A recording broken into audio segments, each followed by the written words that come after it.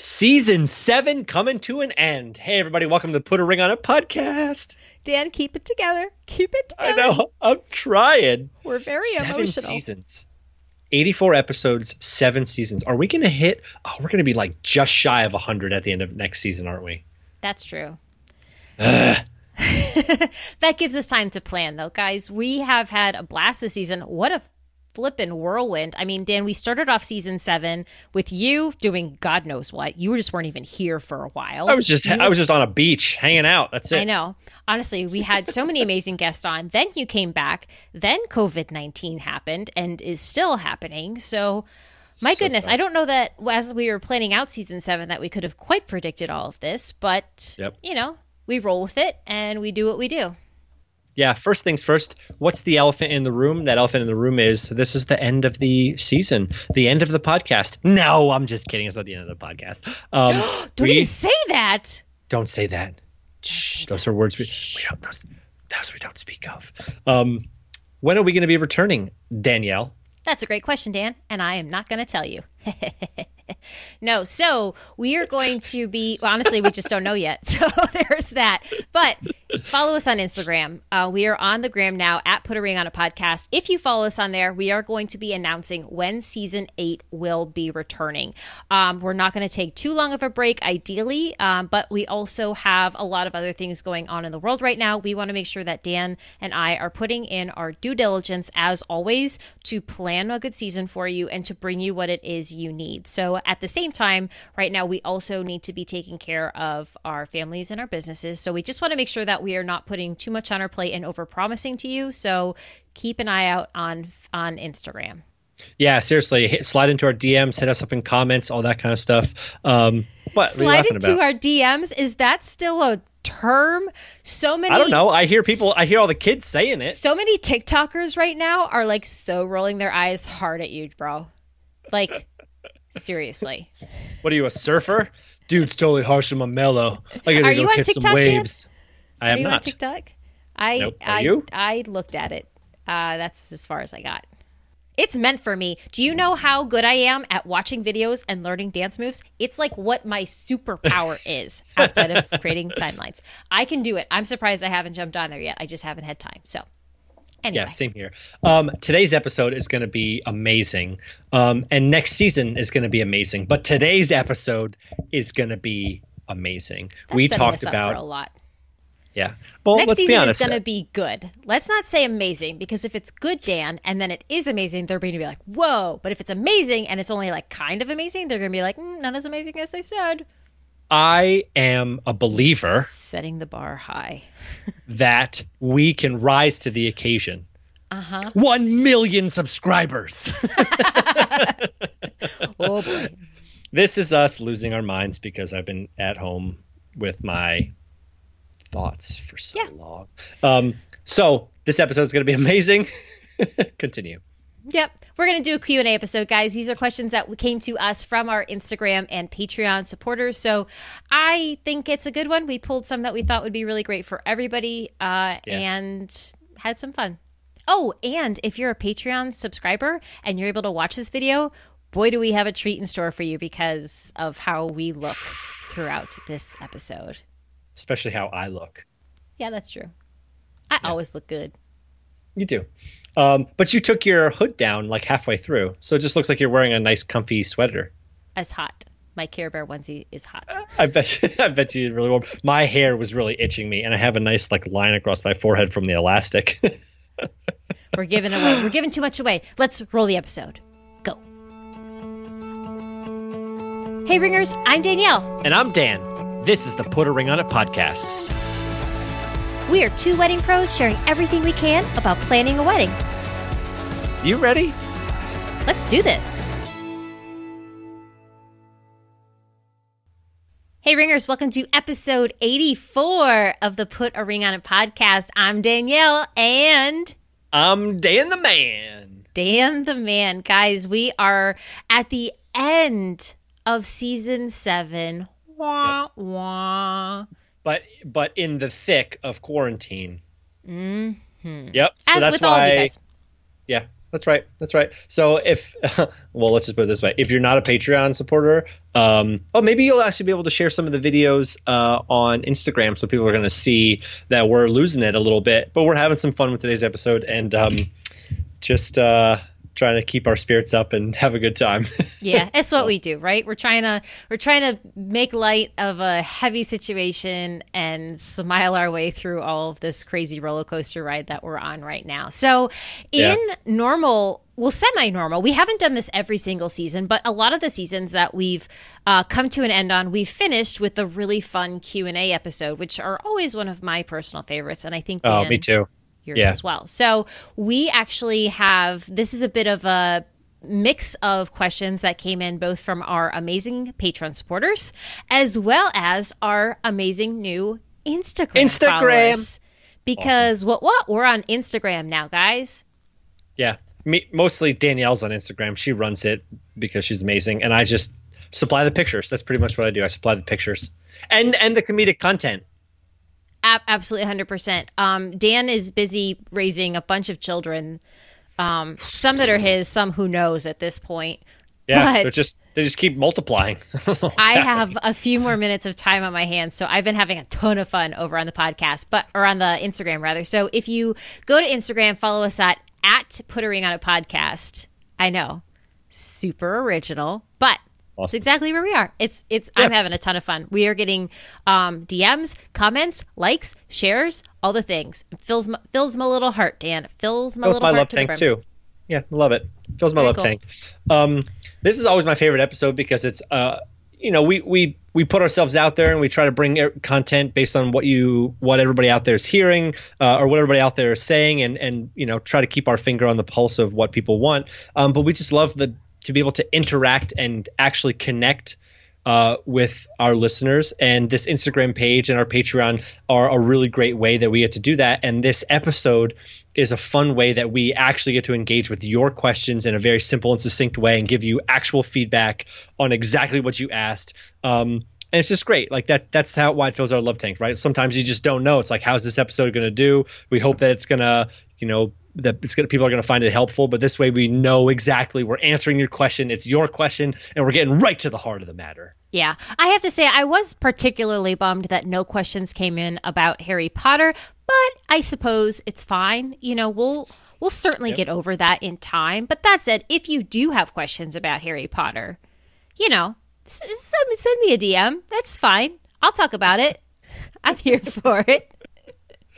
Oh, goodness. All right. Should we hop in with these questions? How many do we have? 1, 2, 3, 4, 100, 6, 7. Wow, we've got 100 questions to go through today, Danielle. Oh, my goodness. Good thing you're not 7. I'm just homeschooling too. 1, 2, skip a few. We have less 44, than 7. skip 1, 2, some more. 3, 4, 5, 6, I think. Cool. 6 that I pulled that I thought were applicable to more than just the one person in particular that I thought could help a bunch of people with what's going on. Some of them are COVID related, some are not. And yeah, I'm pretty excited. I'm mostly excited to see what Dan's answers are to some of these questions. So. Yep. Well, why don't this first one I think is a good one. Why don't I read this first one and you can take it from there, and then I'll jump in. Perfect. My final thoughts. So this question is from our amazing patron, Chris. What are some great kids activities for a range of ages at our reception? And how do we find someone to be the kids activities coordinator? Good question, Chris. And can we just say how much we love and adore Chris? Yeah, we missed them. Yeah, for sure. So obviously you can't necessarily fill your wedding with bounce houses, though honestly that would be a very cool thing for kids and adults. We're actually doing that at a wedding in July that I'm particularly excited for. But it is great to kind of cater to the entertainment of all ages of your guests, because it is more than just adults that are going to be at Chris's wedding in particular, since she's asking about it. Now, we've talked before about scavenger hunts, and really kids of all ages dig them for the most part. Kids also love photo booths too.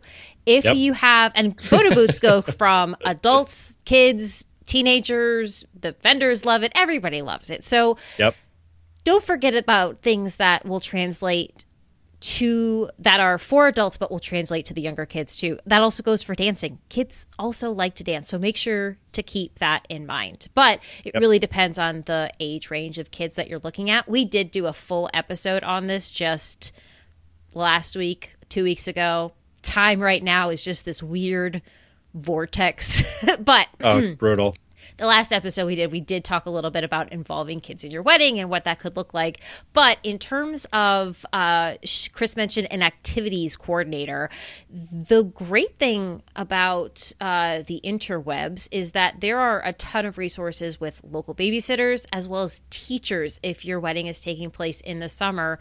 Those are two types of people that work really, really great to bring in for a few hours to kind of watch the kids and have fun with them and play with them and just be a good adult in the room. And if you don't know of any local babysitters or teachers, reach out to the vendors that you're working with, because I'm willing to bet that they probably know someone who does that or knows someone who knows someone who does that, just because it's such a that role of teacher, especially right now, is they're amazing people for sure for that.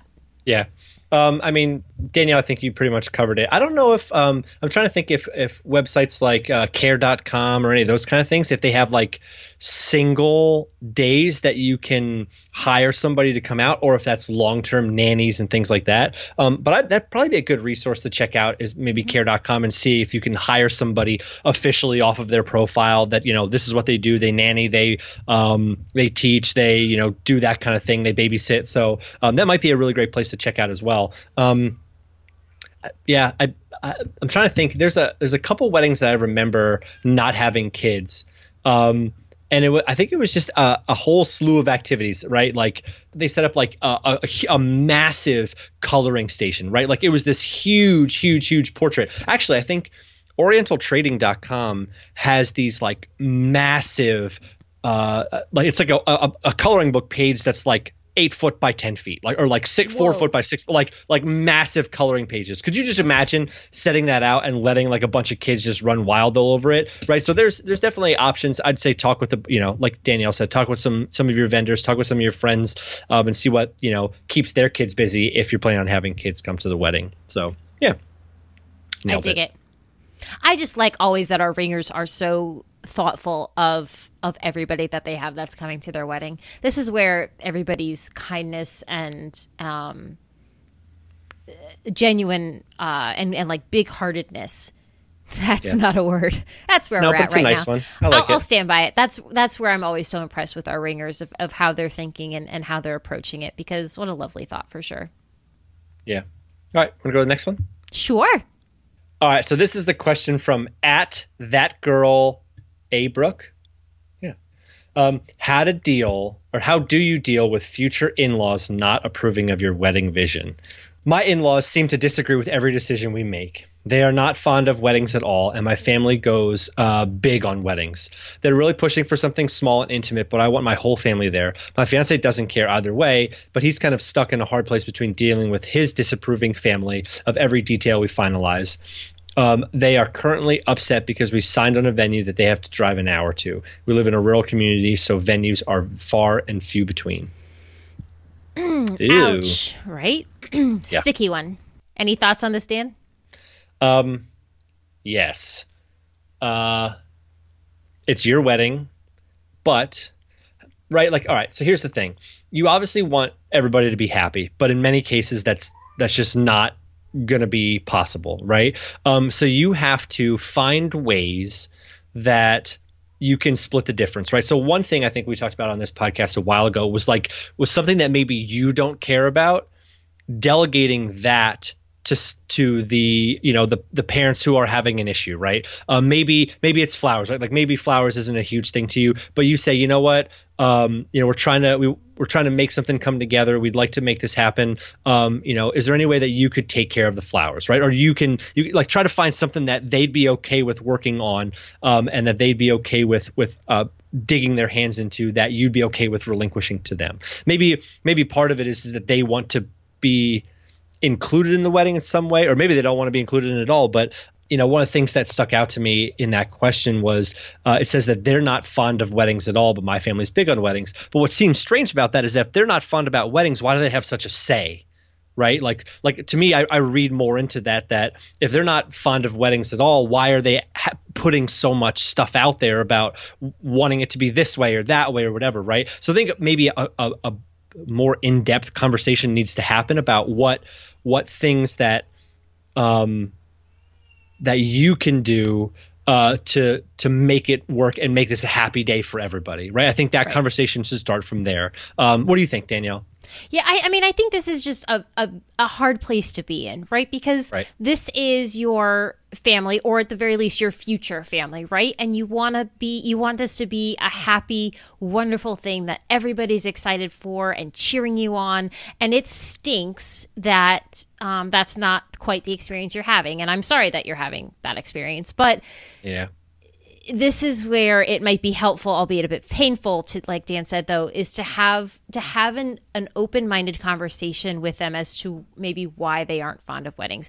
Maybe they have some concerns that are just unrelated to the size of the wedding, but are more isolated to something that they specifically experienced that you can try to find a way to work around. I'd also think it's fair to explain how your family does weddings and why that's meaningful to you, and ask them how they feel about you doing a big wedding ultimately, right? Because your wedding is about you and your partner. We talked about this in episode 77, how to set boundaries while planning your wedding. The two of you together do need to be on the same page and be a united front when discussing plans with your family. You don't necessarily have to have identical opinions about everything. That's not what it's about. It's not about being the same person, but you do need to find ways where you'll each compromise and come together on a decision, and then be a support for one another with each of your individual families.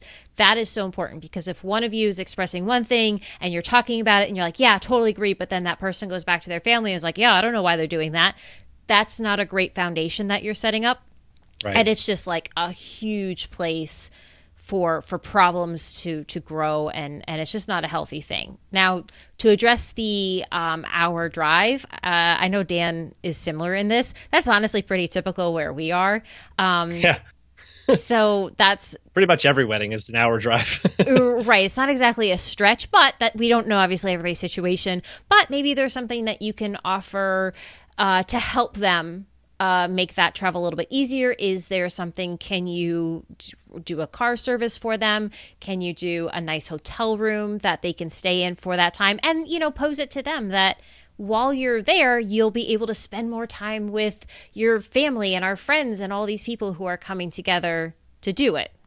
Right. And if you maybe make it more than just like them coming in for the single day, say your wedding's on Saturday, if you make it more about like the weekend and family and all that kind of stuff, they might be more willing to drive an hour for a rehearsal, dinner, hangout, get together kind of thing where everybody's coming in, plus the wedding day, plus staying over in a hotel the night after, and having a brunch and a get together, and make them be able to enjoy the whole wedding experience and invite them along in that process as well. Because I think a lot of times if people just feel included, like everybody I think wants to be seen, heard, and understood, right? Like that's it. Or maybe it's seen, heard, and loved. You could swap understood with loved very easily. But I think just by including people and just saying like, hey, we totally get it. Let's find a way to make this happen. Let's find a way to keep you happy as well, right? And that doesn't mean totally laying down, which is very difficult when you're talking to your parents.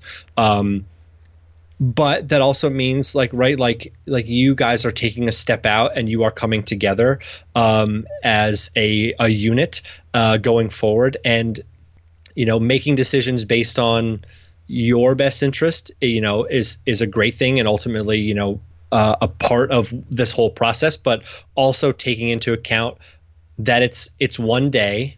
And going forward, how much of this one day do you want to let affect the next 5, 10, 15, 20 years? If you are weighing your relationship with these people, saying this is something that they will get over in a short period of time and everything will be fine, or are they going to hold a grudge against you, right?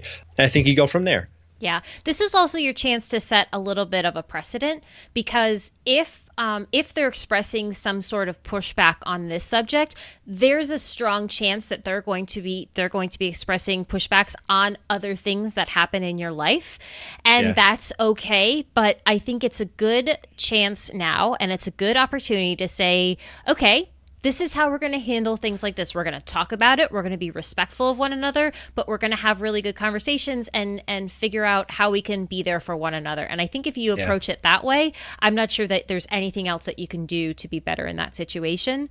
And it sets you up for a good future too. Yep. You can only do so much and you can only bend so much, right? And, it can only be so accommodating. So, do the best you can, and that's all you can do, really. Okay. I would like to ask the next question, Dan. Okay, hit me. Okay, so this one came from an Instagram follower. This came from @Beth.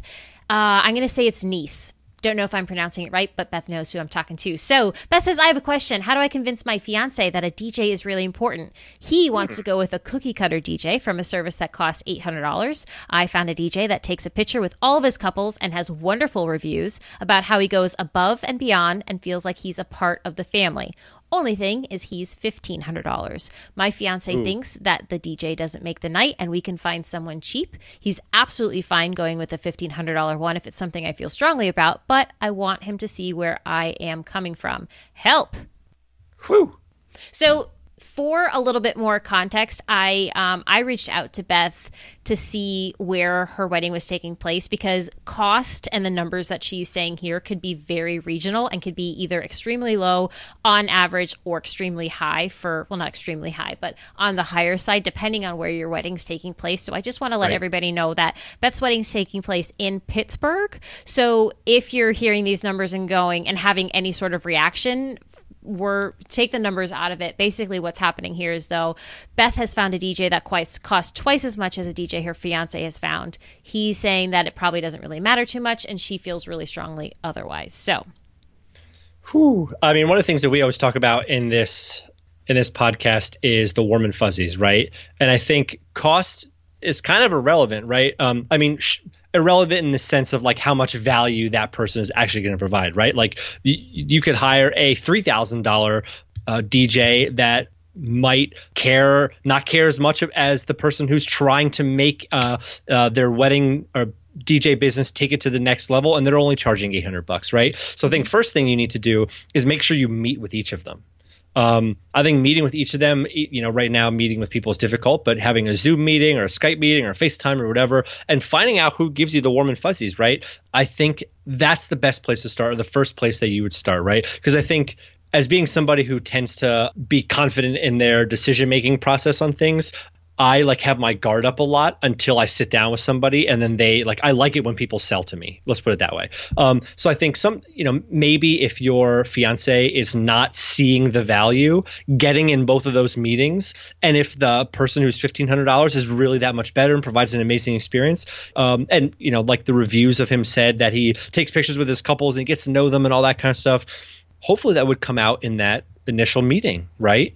Right. So maybe I think anything that you do to say this person's worth it, we should spend the $1,500, without that person also being on board and saying, okay, I see that this person has value, and at least putting them in that experience and putting them through that process of sitting with each of those people. I think it's going to be difficult to just say, do this because they cost more. They're going to be better because they cost more. Right, exactly. And I think a few of the things that Beth had said in there was that her fiance thinks that the DJ doesn't make the night. And speaking from a planner who has seen many weddings and worked with various levels of DJs, and that includes those that are very expensive and those that are not very expensive. Entertainment in general, but just also a very good or a very bad DJ can absolutely make or break the night. I've seen amazing DJs bring the party to a whole new level, and I've also seen not so good DJs absolutely bomb and kill a dance floor, and everybody's ready to leave an hour early. So it sounds like overall that maybe entertainment is a higher priority to you than it is your fiance. That is totally okay. I will say that if music entertainment isn't a top priority for your day, and it doesn't have to be, maybe the $800 DJ is a good choice. But if it's important to you and it's your only or main form of entertainment, I would say to review some higher priced options. In my opinion, $800 would be on the lower end. I don't know Pittsburgh market as well as I know our own market, but that's where I kind of fall with it, that the cheapest option is rarely the best option. Now, right. Another thing that Beth said is that the DJ she likes has taken, what'd she say? He's taken pictures, or I'm not sure if it's a he or she, but the DJ takes pictures with all of his couples. Okay, there we go. And has wonderful reviews about how he goes above and beyond and feels like he's part of the family. The reviews to me is a really huge thing. The fact that he takes pictures with his couples, not as much. I don't know why I feel that way, but like to me, taking pictures with your couple at the end of the night, you're just kind of pulling them away from everything else. I'm not saying it's a bad thing, but I wouldn't put it solely on that. That is just your DJ walking up to him saying like, hey, let's take a photo. It's probably not the couple walking up to him saying to take a photo, but the reviews and the comments about him being part of a family, that is like huge. That warm and fuzzy that Dan's talking about for sure. Yep. Yeah.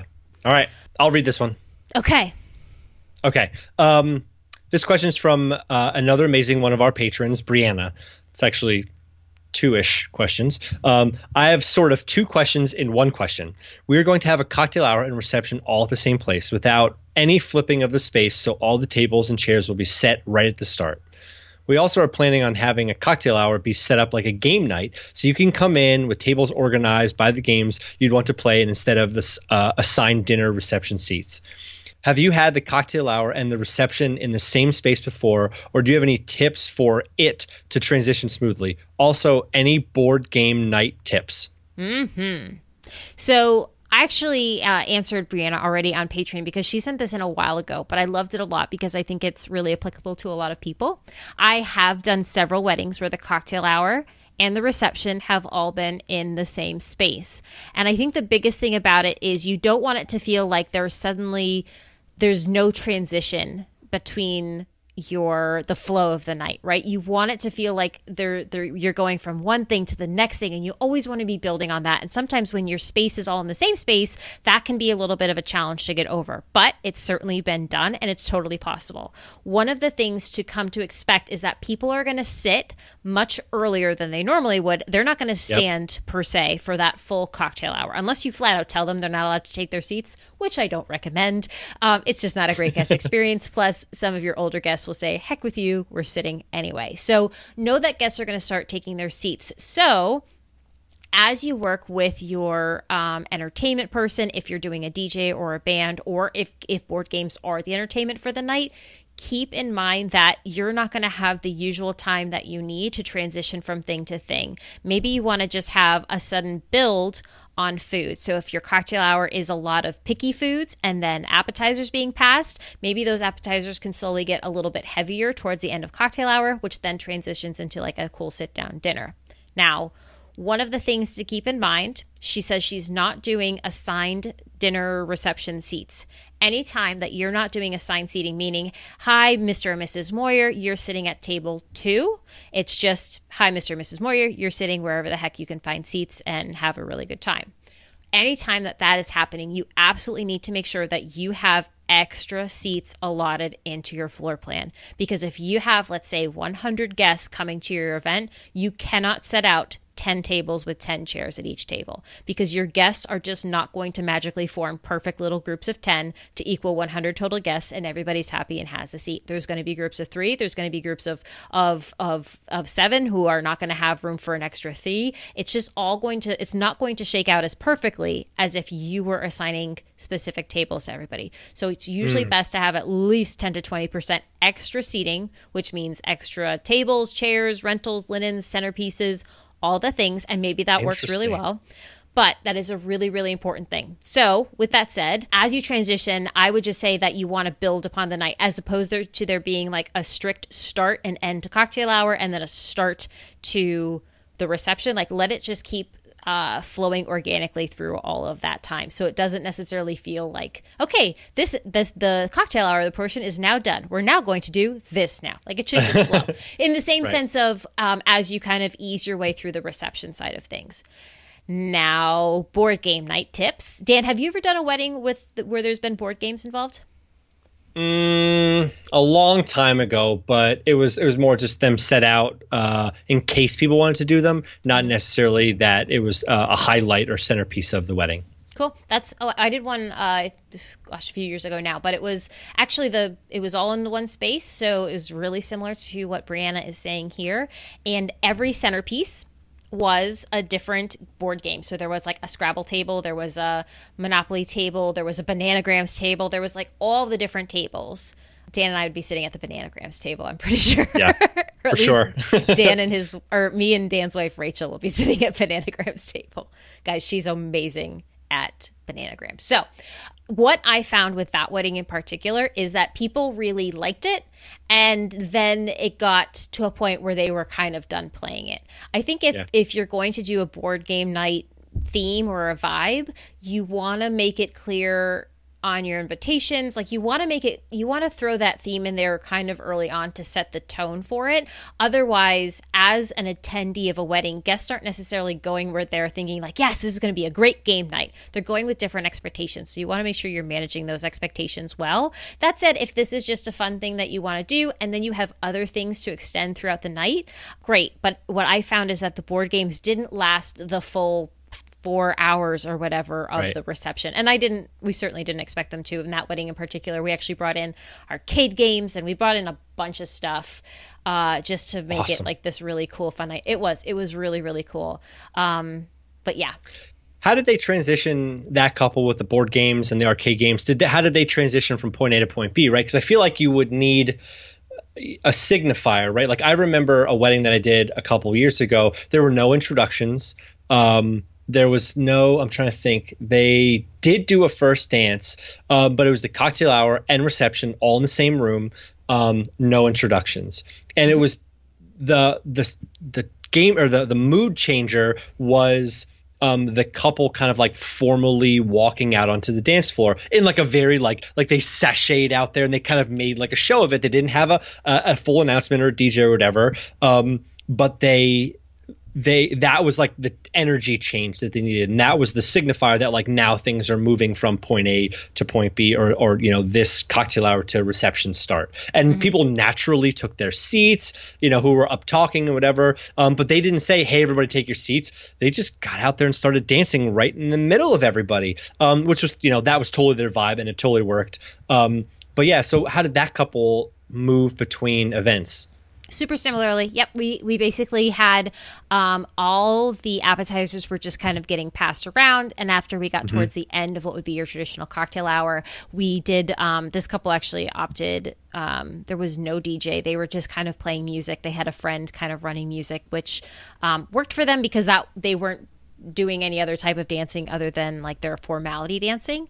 And they did their first dance and their parent dances. And meanwhile, the caterer worked on getting, in this case, it was a buffet. So they worked on getting the buffet set up. So once that was done with their dancing, everybody did kind of naturally find their seats and the buffet was magically open and they couldn't grab their food. So the what they were setting I know up? I said buffet a lot, didn't I? I said it really weird.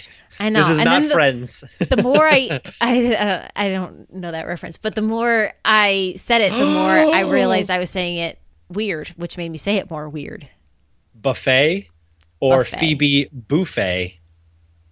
You said buffet once. Anyway. Phoebe, her name's Phoebe Buffet. Yeah, Phoebe Buffet. Huh. I don't think I knew that. I'm not a big. I like Friends. I appreciate Friends, but I don't have the trivia on it. I am the Office trivia person. Okay. Oh, great. Okay.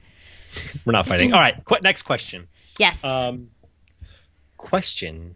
This comes from one of our Instagram followers at Maria Catherine R. When should I send my invites out? I chose to not save the dates out for various reasons and let VIPs know through text or conversations what the date is. When should I send out my formal invitations? I know you've answered this before, but I'm wondering if the answer changes because of COVID. My date is August 22nd, and I'm very hopeful. Oh my goodness. We're very hopeful too.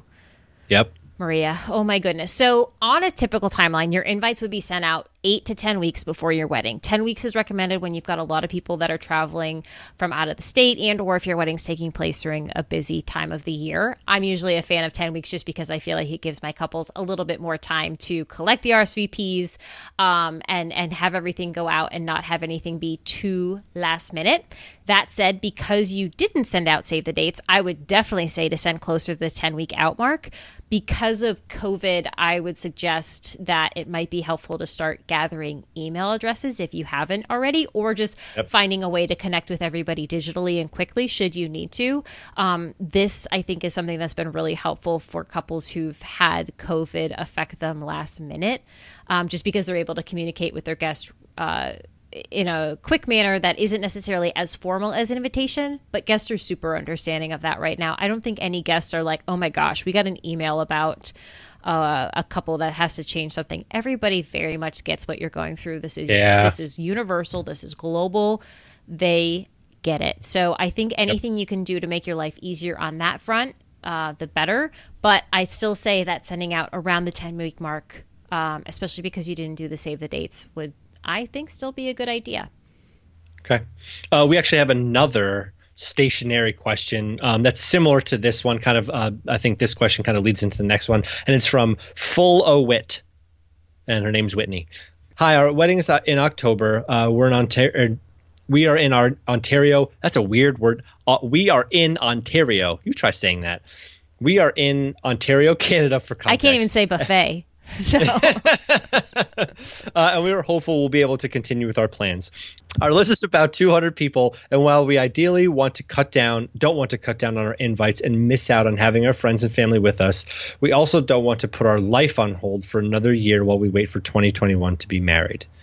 We would be willing to cut down to 50 people and still continue if there were restrictions still in place. Before all of this, we had ordered save the dates with the intention of sending them out March or April, but something feels off about sending save the dates to 200 people if things may have to be cut down to 50. I can't imagine having to uninvite someone, even if everyone is aware it may happen with the current circumstances. Whew, that's a line that cuts right deep. Would you suggest waiting off on sending any invites or save the dates until we have a better idea of how and if we can proceed, or send anyways if it's all normal and we can deal with it later? Mm-hmm. Okay. Please take that one. That one's all you. So thanks, Dan. So Whitney's wedding is happening in October. Whitney, we are also very hopeful for you as well.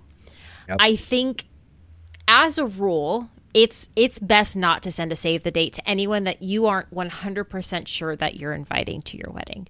So if you had sent out your invites or your save the dates prior to COVID, and then you had to adjust your guest list to accommodate the restrictions, I think guests overall would be very understanding if you were like, hey, we can't have more than 10 people there, 50 people there, whatever the restrictions may or may not be at that time. This is what we're having to do. I think as an extended family member or someone who's maybe not particularly extremely close to the couple, I, as a guest, would be understanding of that. That said, because we already know that like COVID is here and it could have its effects, I would personally feel better, maybe only sending save the dates to the people that I really know are going to be invited and part of that more limited guest list. Though, again, to be honest, as a guest, I think still given the circumstances, I might be pretty understanding if I wasn't immediate family and didn't make the cut. But I think it's a really hard thing to decide overall. I don't think there's a right or wrong answer right now. I think what you're thinking and the lines along which you're thinking are very valid. I think this is where you probably need to take it case by case for every single guest and see, like, is this a guest who's going to understand if we need to shift things around? Is this someone who's going to be royally offended? If not, maybe they don't get us save the dates. And guys, it's okay not to send a save the date. It's not like a hard and fast rule that they have to be sent out. It's okay to hold off on that if you're just worrying about the save the date. So maybe things will clear up this summer and things are going to be all looking good for you come your wedding in October. And then maybe you can send out the rest of the save the dates to like your second round of people who are in that full 200, or maybe you just wait and send out invitations to all 200 in August as you normally would be doing. So yeah, that's kind of my take on it. I don't know if Dan has any additional things to add to it. Nope. I think that was pretty good. So I want to go to the next question. I think this is our last question, but I'm really excited about this one because I think it's a situation that a lot of people are probably going to be in coming up with this whole COVID thing going on. So this comes from our patron, Brian. He says, we were going to have a big in the United States destination wedding, but unfortunately we have to cancel. Now we're going to transition everything to a small, intimate wedding at my parents' house in New Jersey. What's your take on micro weddings and smaller, intimate weddings and transitioning everything from the big wedding to the small wedding? Again, Brian, sorry that you're having to kind of go through this, but I don't know. This is where I'm a big silver lining person. And to me, a micro wedding is so positively, absolutely amazing. Dan, do you have, I feel like you have a story to share. Yep. Yeah. I mean, well, number one, we did a micro wedding together, a couple who totally was going to do a big 200 plus person wedding in Philadelphia that canceled it all because it did not feel like the wedding that she wanted, that they wanted.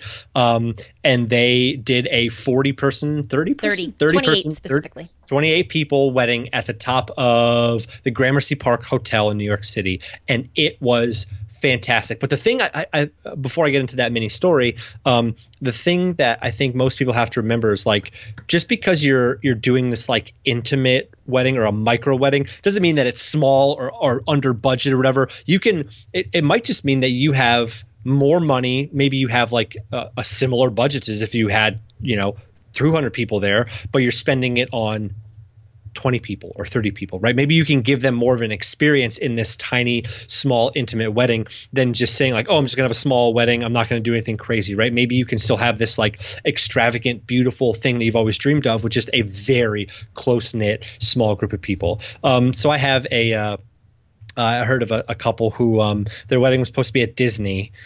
And unfortunately, with everything going on, they had to cancel. Disney had to cancel on them. All this stuff, blah blah blah. It was very difficult for them. And so they're doing a wedding also at her parents' house, and they are.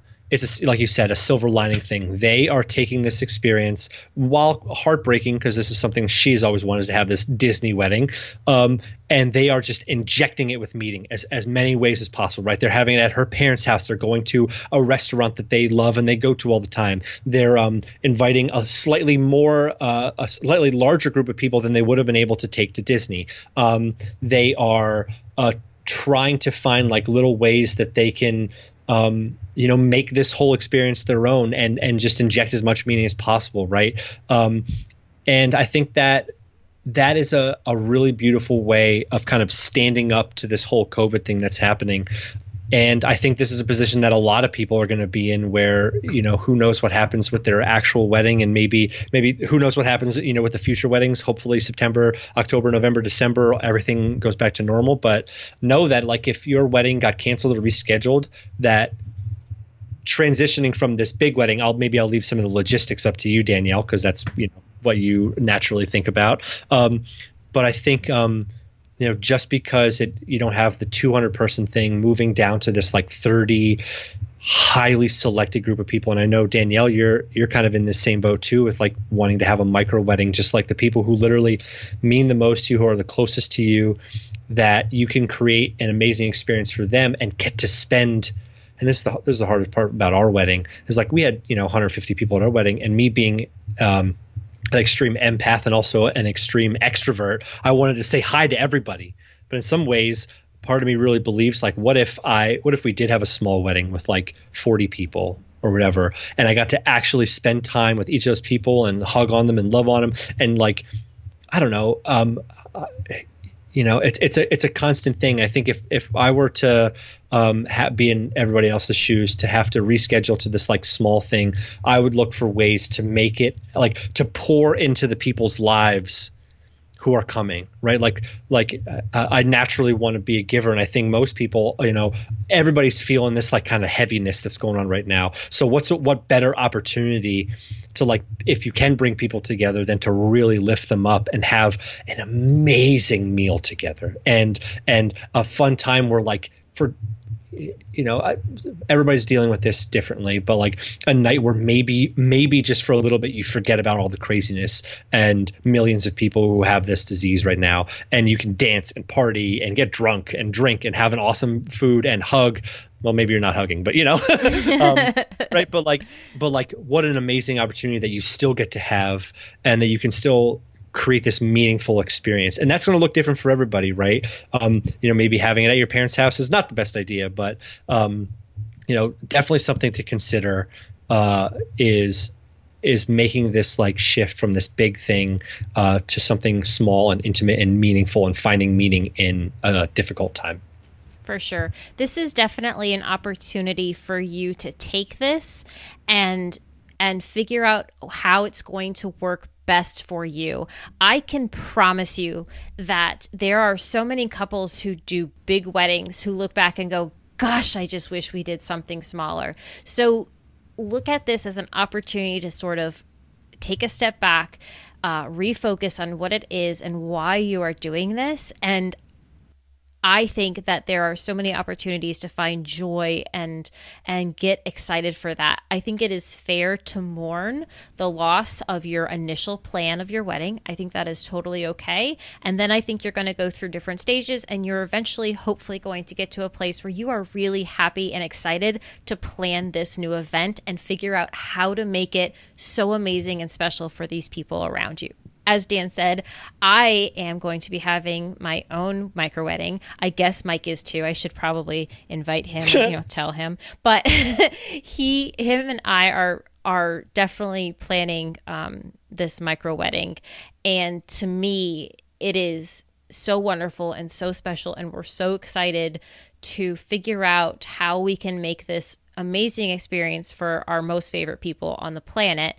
But it's very much about our mindset. If we were like bummed about it and like, oh, well, we have to do this thing, I think we'd be taking it on a lot differently. So mindset here is so important, but know that just because something is on the smaller side does not mean that it's going to be any less anything, okay? Like it doesn't mean that it's going to be less special.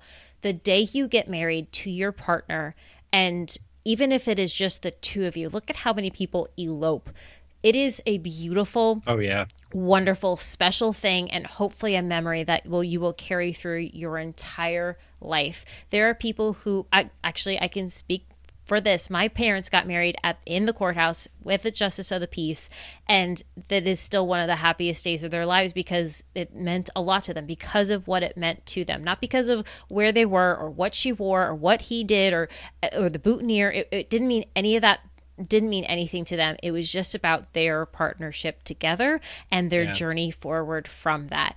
And I mean, granted, that was the 80s, so my mom wore a hot pink little dress and it was this whole cute thing. But they will be married, 83 they got married, so they'll be celebrating their 37th anniversary this year in September. So yeah, the bigger the wedding, it's not like the longer the marriage. It has nothing to do with that. It is, if anything, you could probably make the argument the other way, but it's a wonderful thing. And I think the more we see micro weddings, actually I should say the more that we look to the future, and I think we're going to sort of establish a new normal.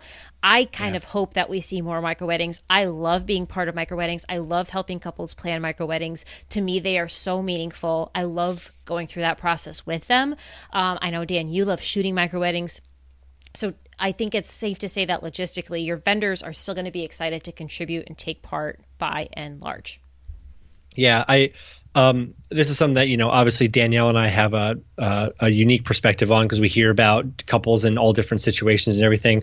Danielle and I both kind of realize that things are happening very quickly. And so we both have, adjusted some package lists and created very specific packages and coverage options for couples who are doing these micro weddings, just to be able to help people out, right? Sorry for the shameless plug. I guess that kind of sounded like that, but still it's, it's our podcast. We can do what we want. That's right. We both have a very personal approach towards, helping our couples, plan their wedding and being kind of along for the journey, not just the wedding day. And I think it'd be doing a massive disservice if we didn't honor more couples who are going to be in this unique situation by offering them, kind of a specialized experience. Yeah. If you want more, actually, I don't think we mentioned this, but episode 62, we actually have a full episode with the amazing Elisa Tong, who's an amazing celebrant. She came on with us on episode 62 and did a really amazing episode about micro weddings and how you can make the most out of them and how you can find meaning in them. It's really great. Yeah. So actually, I want to give not sponsored here, but a total plug for Elisa. She actually is an officiant, a celebrant specifically, and in the state of Pennsylvania, it is technically and legally tricky to have a friend perform your wedding, unlike some of your other states. But either way, she actually put together a course over these last few months for those who are going to be officiating weddings, who are friends, and she put together this course that is about how to write the ceremony, how to perform it really well, and then how to make it legal. It's an amazing course, and I just want to give a shout out to her because she put a lot into putting it together, and it's the weddingceremonymasterclass.com. If you go there, you can read more and see more about it, but it'd be something that your officiant would want to go and do if it's something that you're having a friend do for you. So again, not an ad, cool. Just she's a person we've had on the show before, and I know she's doing that. So yeah, shall we wrap up this episode? Yeah. All right, guys, thank you for listening to another episode of the Put a Ring on It podcast and another season. Before we wrap this up, we want to take a moment to give a huge shout out and virtual high five to our Patreon supporters. Guys, your encouragement means the world to us, and we're still just constantly blown away by your generosity. Did anybody else hear that sound that Danielle made for the high five? So if you want to join our amazing, fabulous community of ringers and help us reach our goals for the show, check out patreon.com/PAROI. There are tons of different options starting at just $2 a month. If you find any joy, any bits of understanding and find any good tidbits from this, you can head over there and support us and get things like video recordings, hangouts with the two of us, and have your questions answered as well. Yep. Now, another way you can support our show is to subscribe, rate, and review our podcast in iTunes or wherever you enjoy podcasts. This really helps us so much. Like this review that we recently got on iTunes. They said, I really enjoy this podcast and find myself taking a lot of notes for my wedding. The hosts have a great rapport and they offer balanced but useful advice. Also, guys, Dan's going to love this. Also, one of the hosts is a photographer and it is really great to get his perspective. And we made Dan's head just a little bit bigger. I do not have a big head. It's actually pretty small.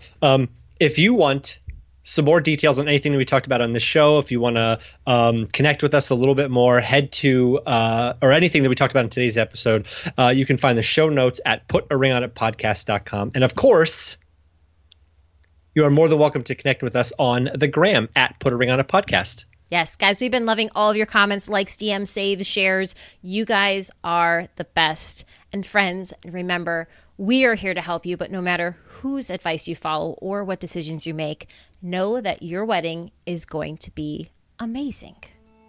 Because of you rock. Until next season, ringers. We'll see you soon. Stay safe, guys.